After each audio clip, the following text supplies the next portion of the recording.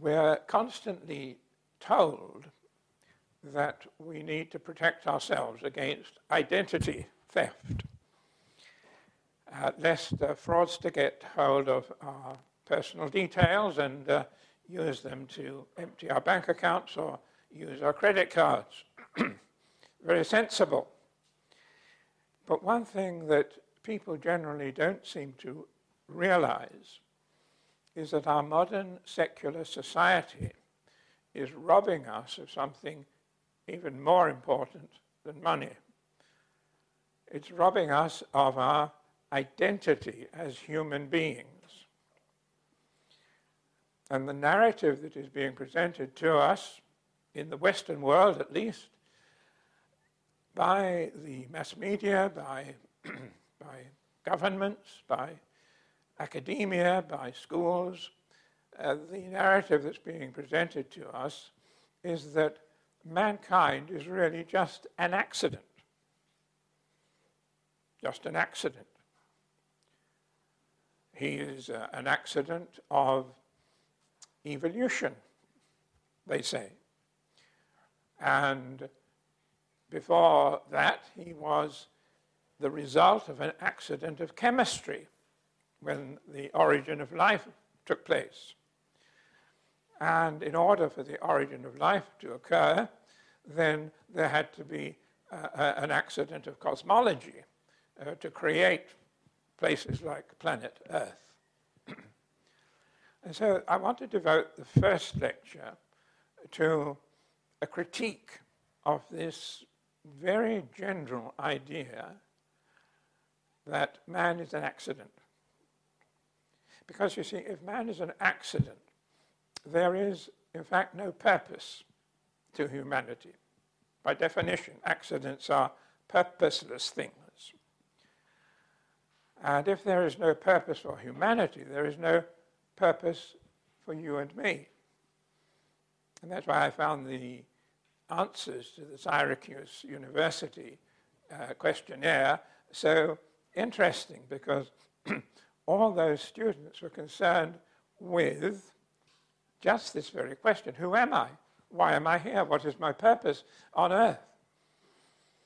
And I think much of the malaise of our Western society and the rise in self-harm and mental problems among young people do actually have this as their root cause, that people do not know what they are, why they are here, and what the purpose of their life might be. And this book is an attempt to answer those questions. They're very important questions. I hope the book will prove to be a very important answer to them, but we have to see that. So is man, first of all, an accident of biology?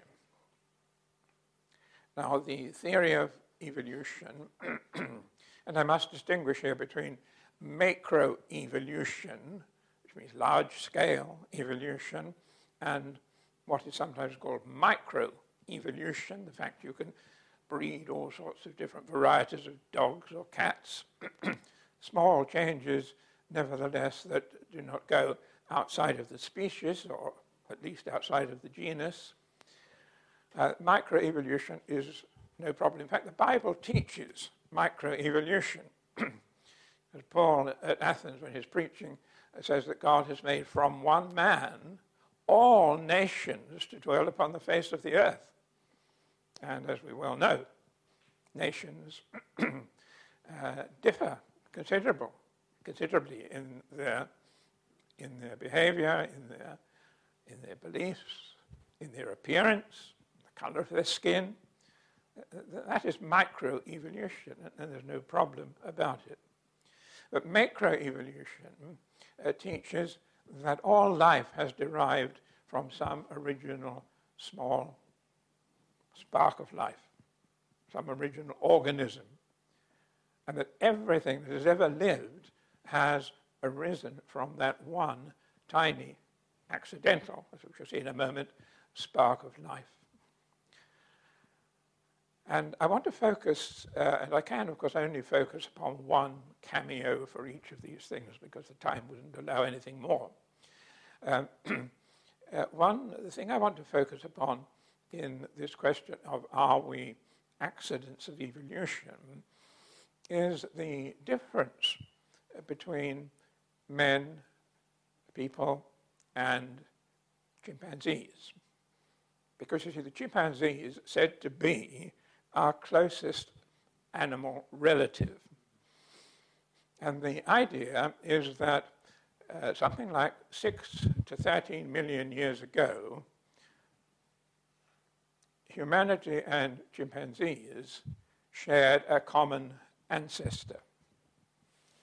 And I'm going to picture that by a familiar evolutionary illustration, and that is a tree. And the tree has a trunk, and the trunk represents the common ancestor. By common ancestor, of course, I mean that if you were able to trace your own family tree back for 300,000 generations, which would be quite a task, you would find it merged with the family trees of every chimpanzee that's ever lived. So there was a common ancestor. So evolution, or common descent is another term that's used, teaches. So we're going to represent this, first of all, by the trunk. That's the common ancestor. And then at some point in time, the trunk divides into two branches. And one branch is going to lead to modern chimpanzees, and the other branch is going to lead to modern human beings.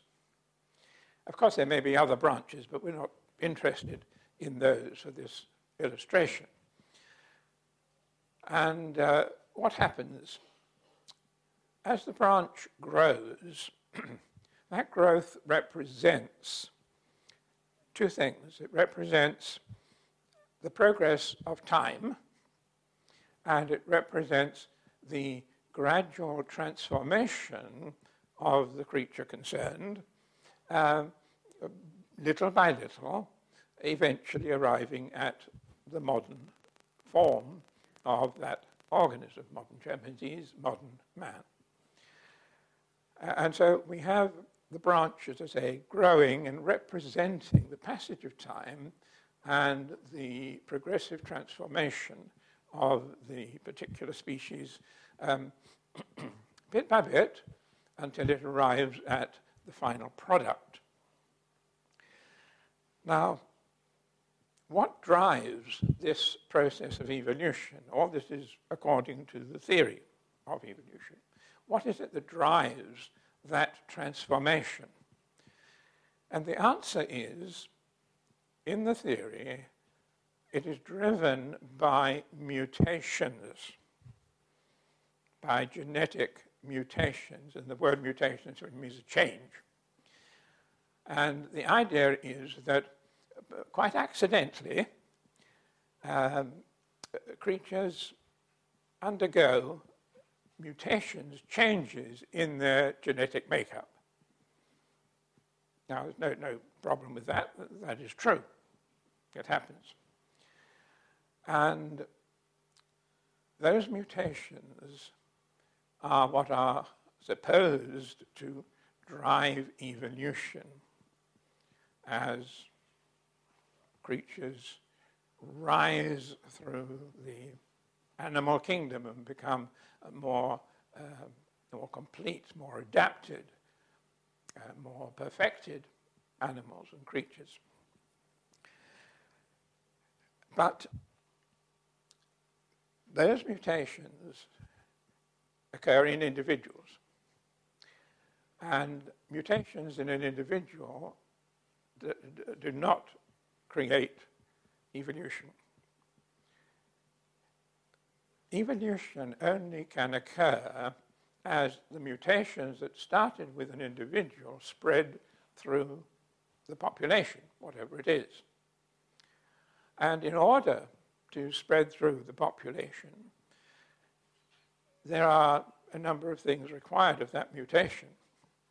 First of all, of course, it must be a favorable, advantageous, beneficial mutation. It must give the creature some kind of ability that it didn't have before. It might improve its eyesight, for example, might give it a slightly bigger brain, and so that individual has received a beneficial change.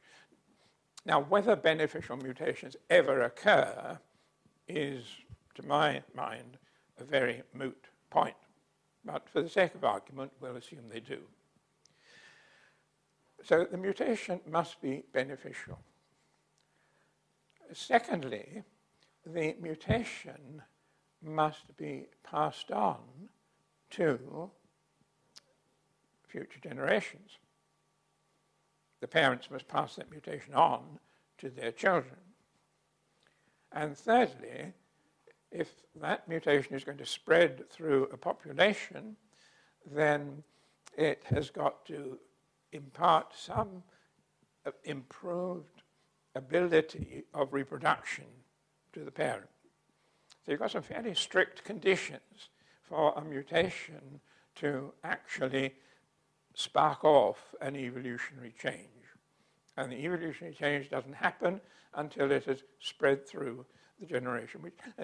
Evolutionists have done calculations on this and come up with the idea that in a typical population of perhaps 10 to 40,000 individuals, it would take 300 generations for that beneficial mutation to spread throughout the tribe. And so that is happening, they say. And that's what makes the branch grow. It's what makes the common ancestor eventually become a modern chimpanzee or a modern human being, depending on which branch you're on. Okay, next thing we need to ask is this. What is the rate of such mutations? They're very rare because of all the requirements, but let's say that they occur.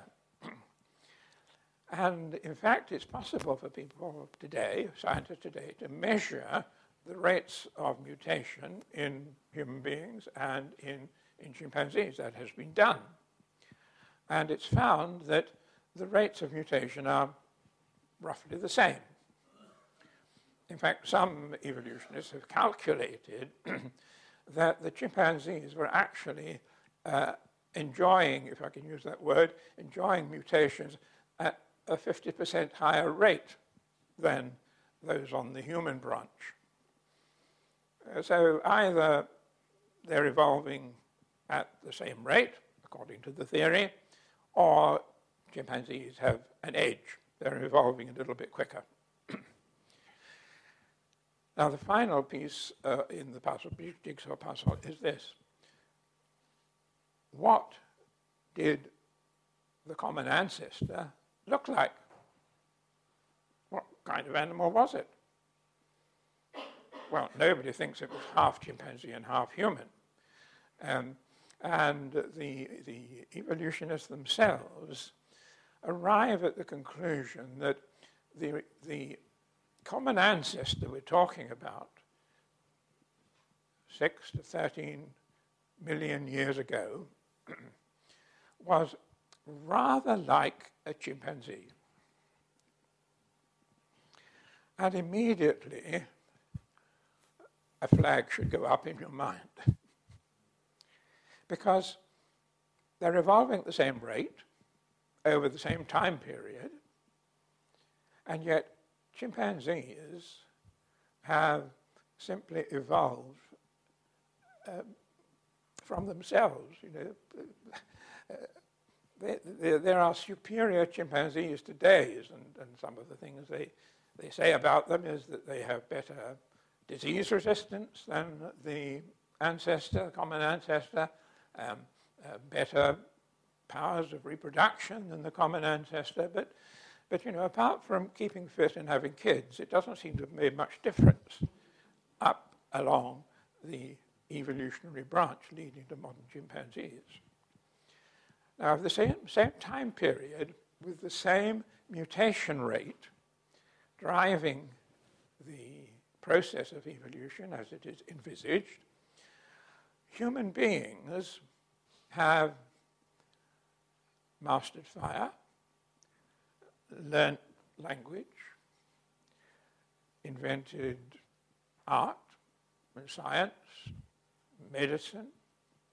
They've explored the planet. They're busy exploring the universe. They are capable of doing most amazing things, playing the piano, other things we take for granted that chimpanzees just can't do. And, of course, they've learned how to build zoos for chimpanzees. Now, let me just finish this point by giving you another illustration. Suppose you go to a horse race meeting, and the particular race finishes up with only 2 horses in the race. It does happen sometimes. So it's a 2-horse race. Now, it so happens that the 2 horses are identical twins, and the 2 jockeys are identical twins as well. So when they start, there's no difference between them. Common ancestor. Okay, the gates go up, and they're off.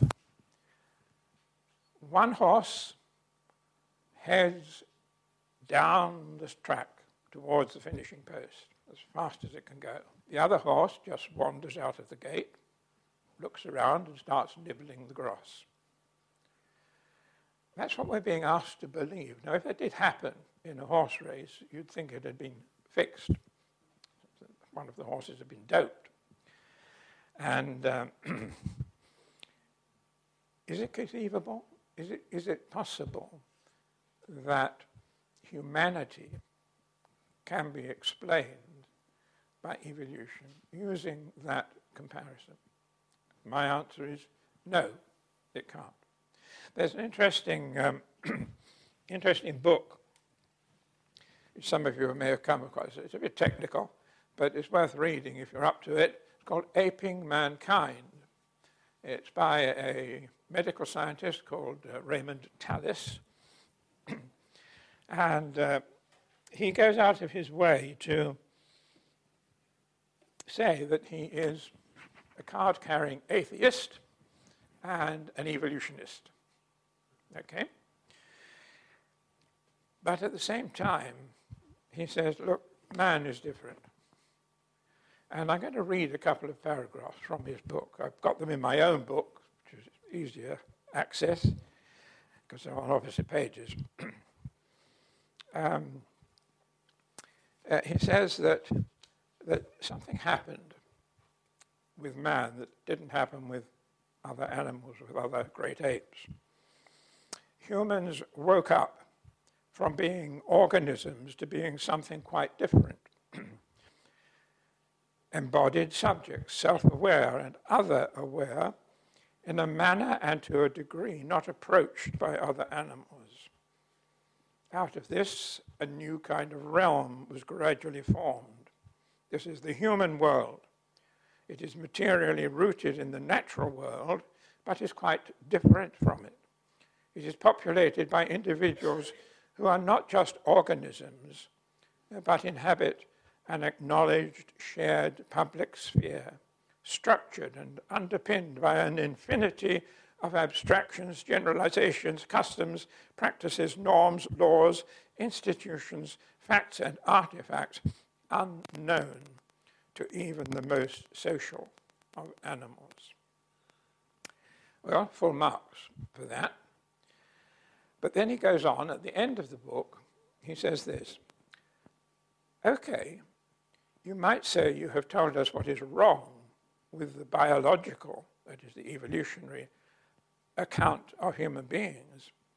But isn't this only the beginning, not the end of the matter? Now tell us what you will put in its place. The truth is that I don't know, but I am sure that no one else knows either.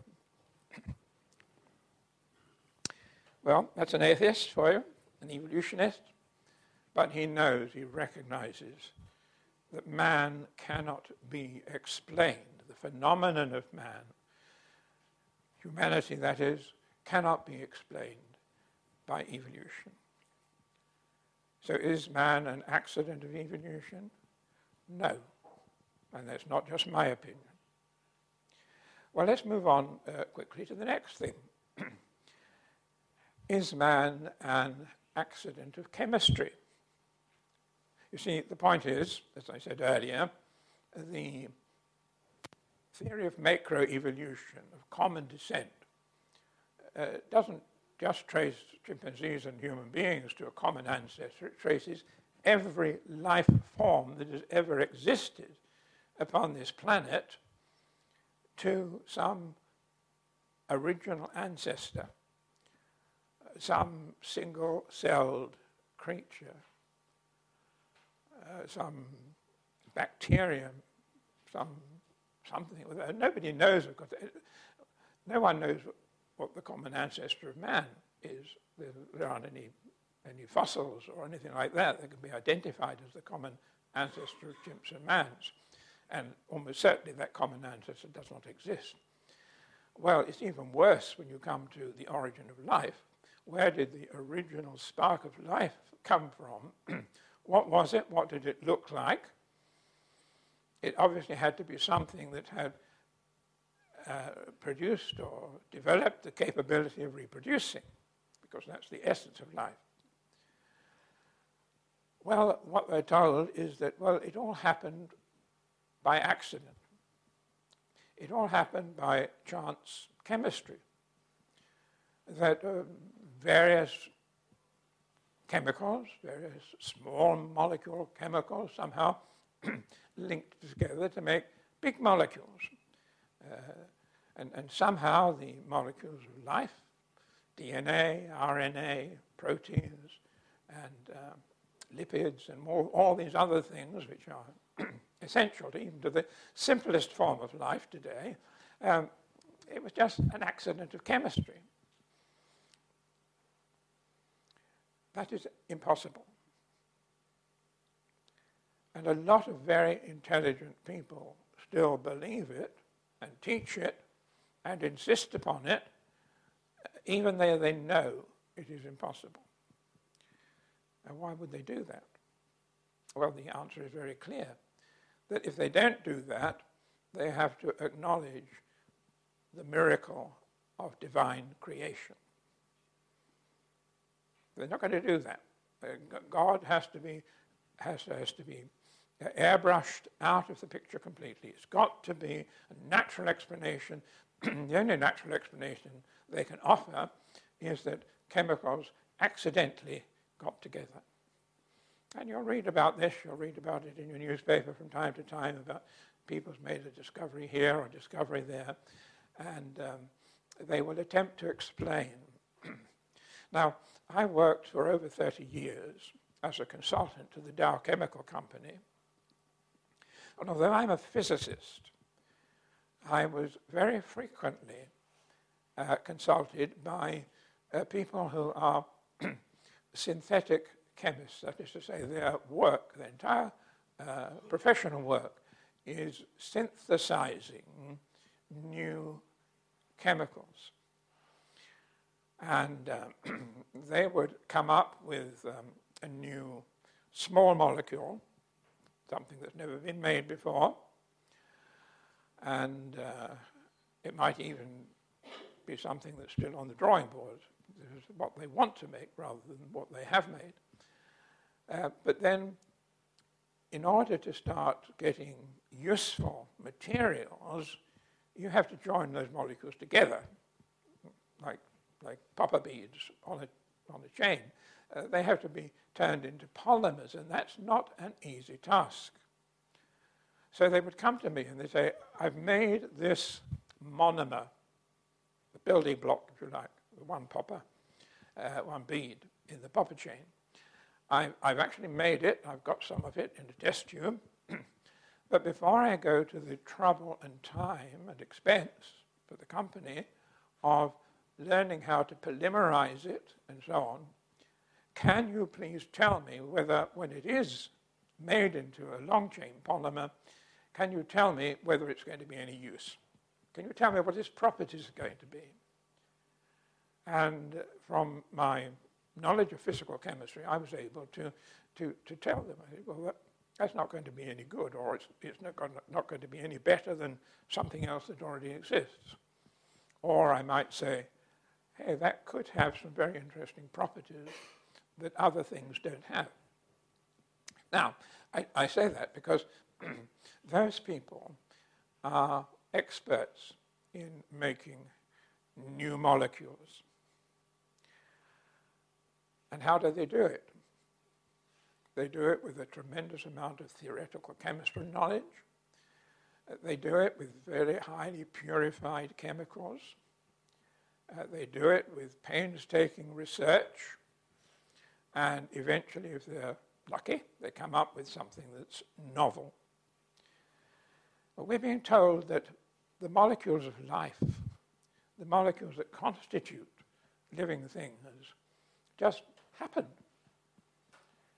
Now, those chemists know very well that they couldn't take all the components of a living cell. We know what they are, measure them, know how much of each material, each chemical there is. They couldn't take those, put them in a cake mixer and turn it on and go on vacation. And come back, open the cake mixer and say, hey, life. They know that wouldn't happen. They know it couldn't happen. But that again is what we're being asked to believe when people say that life is a chemical accident.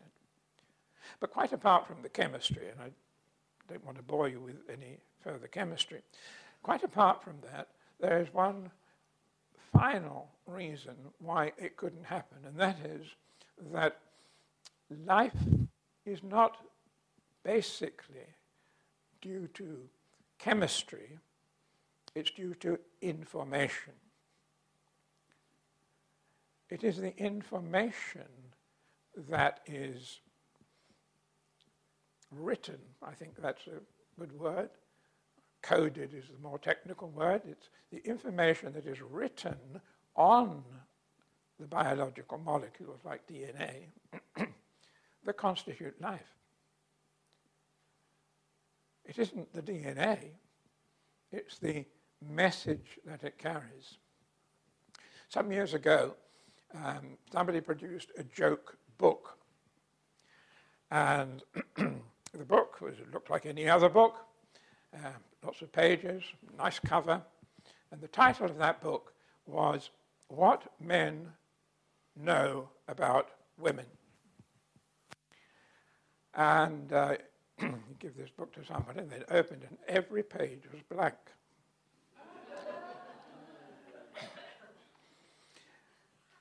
Now, that's an analogy, you see. I could have all the DNA in the world, but unless the message that is written on the DNA is there, it's not going to produce life. And it is indeed the genetic code and other codes that are intrinsic to the function of a living cell that really matter. You can produce strands of DNA in the laboratory, but they're not alive. They have to be encoded with information before they could participate in a living cell. And of course, once you've got molecules, you still haven't got a living cell, which is like a miniature factory. Even the simplest living thing we know today is a veritable factory full of not only molecules, but molecular machines, all doing their own thing, producing their own products. Anyway, I've got to get a move on.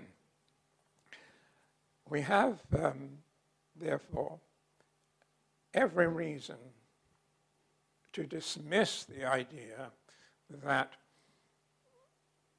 life was an accident of chemistry. So man is not an accident of evolution, and he is not the result of an accident of chemistry. But then there's a third stage. We're walking back through time here, of course. There's a third stage. You couldn't have life unless you had an environment which is hospitable to life. And as far as we are aware, at this moment in time, the only place in the entire universe that is hospitable to life is planet Earth. Now, I know, and you'll read about this in your newspapers, on television, news broadcasts, feature programs. People say, well, just a minute. We are a planet of one particular star, the sun. And there are millions of stars in our own galaxy, and there are millions of galaxies. So there must be millions of millions of millions of planets out there in the universe. Who knows? In fact, it's possible to detect planets. We call them exoplanets because they're outside the solar system. And to date, they have detected something like 2,000 plus planets which are around stars, which are elsewhere in the universe, elsewhere in the galaxy. And they say, well, you know, it's just sheer luck. Lucky Earth, lucky planet. There's a book called Lucky Planet. The idea is that with so many millions and millions and millions of possible planets, and if life just happens by chemical accident, well, there must be millions of planets out there in the universe with life forms on them.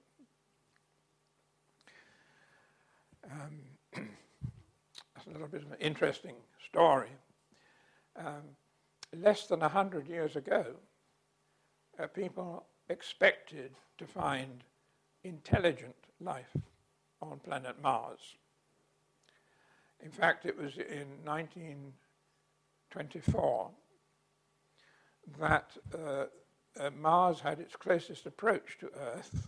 Its orbits came close, and the American government ordered a 36-hour radio silence, just for 5 minutes each hour, not the whole time, but for 5 minutes each hour, maybe the first 5 minutes, I don't know, they ordered radio silence throughout the nation so that if there were any radio transmissions from Mars, they could be picked up and they wouldn't be swamped by all the Earth transmissions.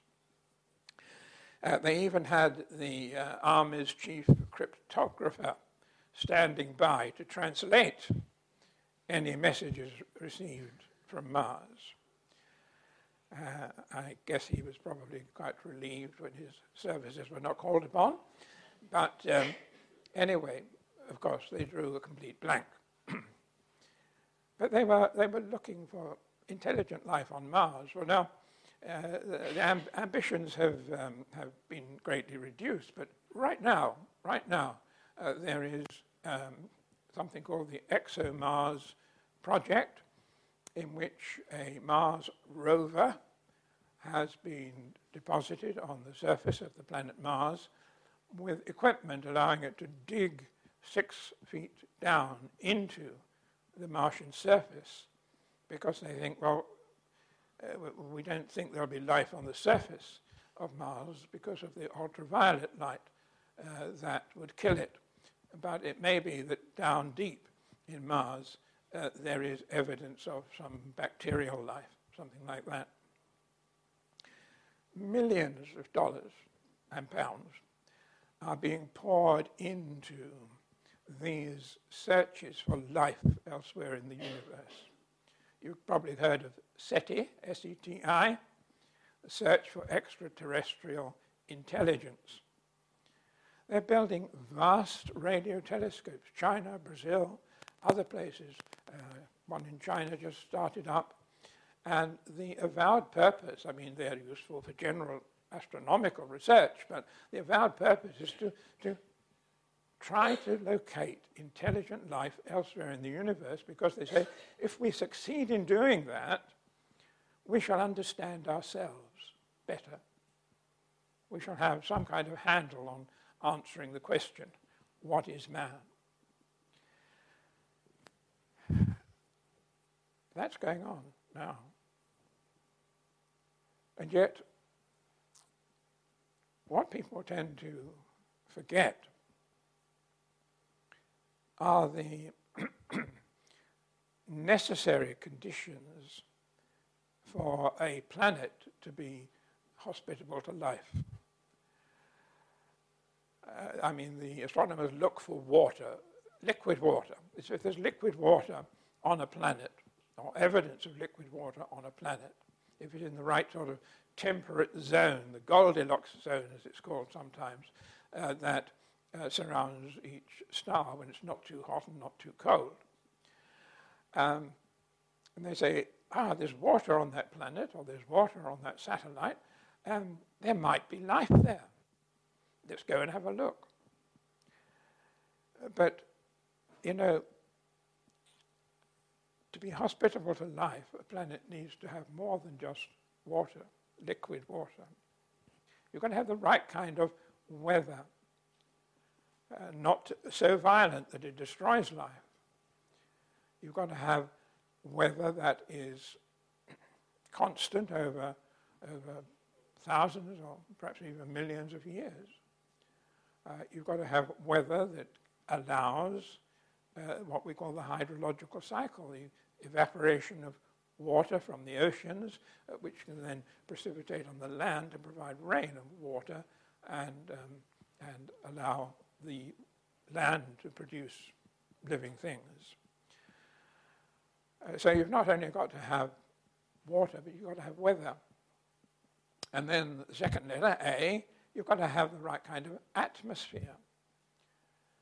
Now, in the solar system, no planet has a life-sustaining atmosphere. Either it doesn't have an atmosphere or very little, so there's nothing to breathe, or the atmosphere is poisonous to life as we know it.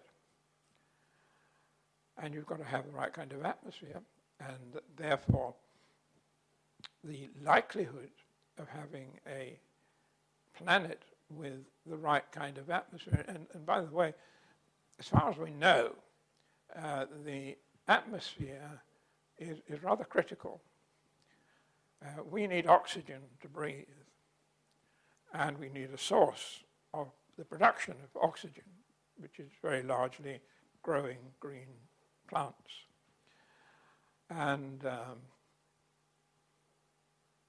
we couldn't live if we had 100% oxygen atmosphere.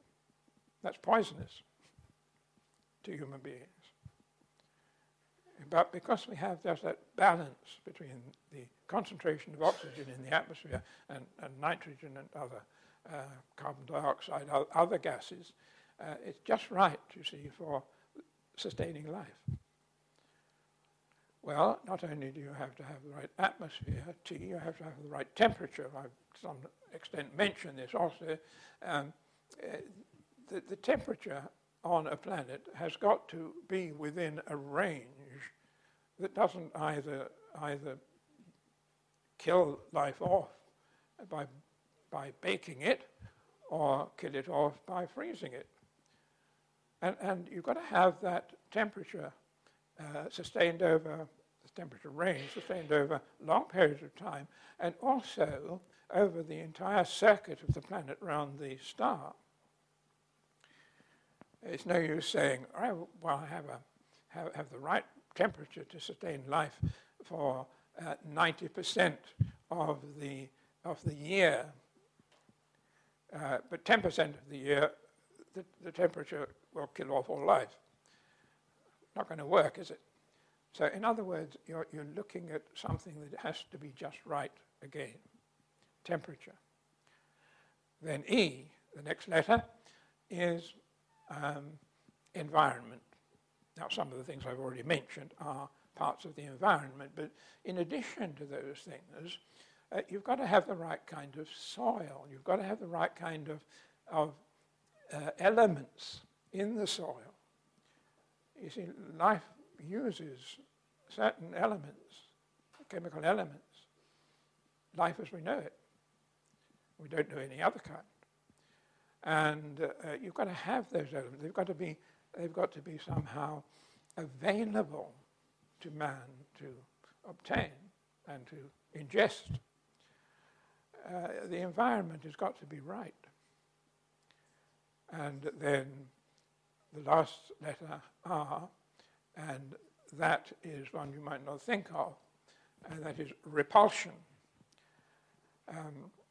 Most of the planets in the solar system are protected from intense bombardment by meteorites because we've got a huge planet called Jupiter that actually has so much gravity that it attracts all those things away.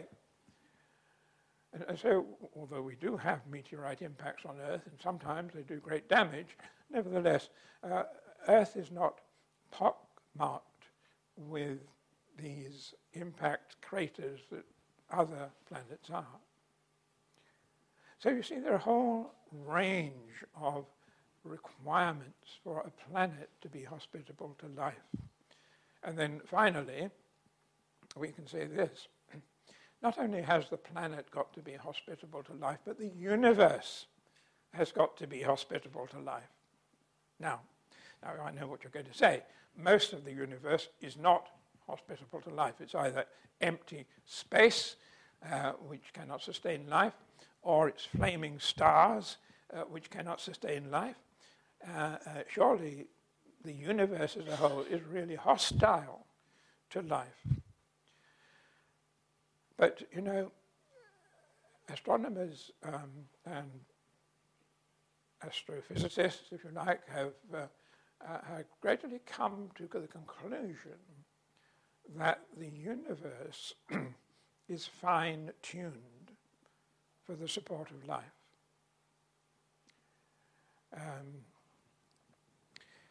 I've got another quote here, which I think is very significant. If I can find it. Yes.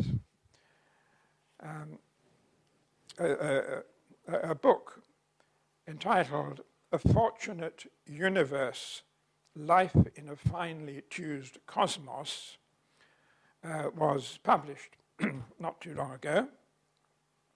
And the foreword to this book was written by a Nobel Prize winner, a physics Nobel laureate called Brian Schmidt. And he writes this in the foreword to the book. The book, he says, takes you on a tour of the cosmos in all its glory and all its mystery.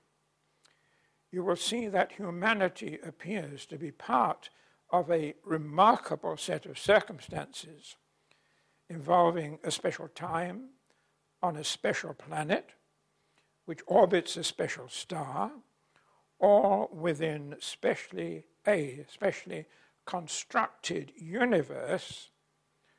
It is these conditions that have allowed humans to ponder our place in space and time. I have no idea why we are here, but I do know the universe is beautiful. He recognizes, as do many others, that there is something rather strange about the universe. And that is, it's fine-tuned. Now, you've, I'm sure, been to a musical concert sometime, an orchestral concert, and you've heard the musicians tuning up their instruments before starting. And if they didn't tune them up, you would have a complete discord, wouldn't you? They wouldn't all be in tune.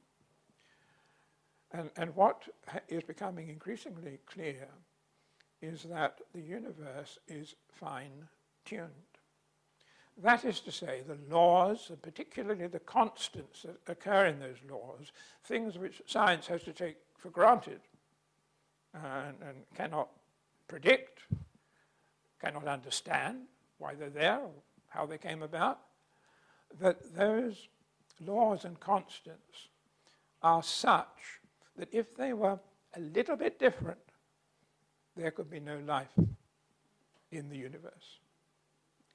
Now, that's a big subject in itself. I do deal with it in the book, of course, and I'm not going to try to elaborate because we've run out of time. But increasingly, even non-Christian, non-theistic astronomers and astrophysicists are coming to the conclusion that the universe is, as one man put it, a put-up job. That it knew we were coming, another famous physicist said. It's a designed universe. And why is it designed?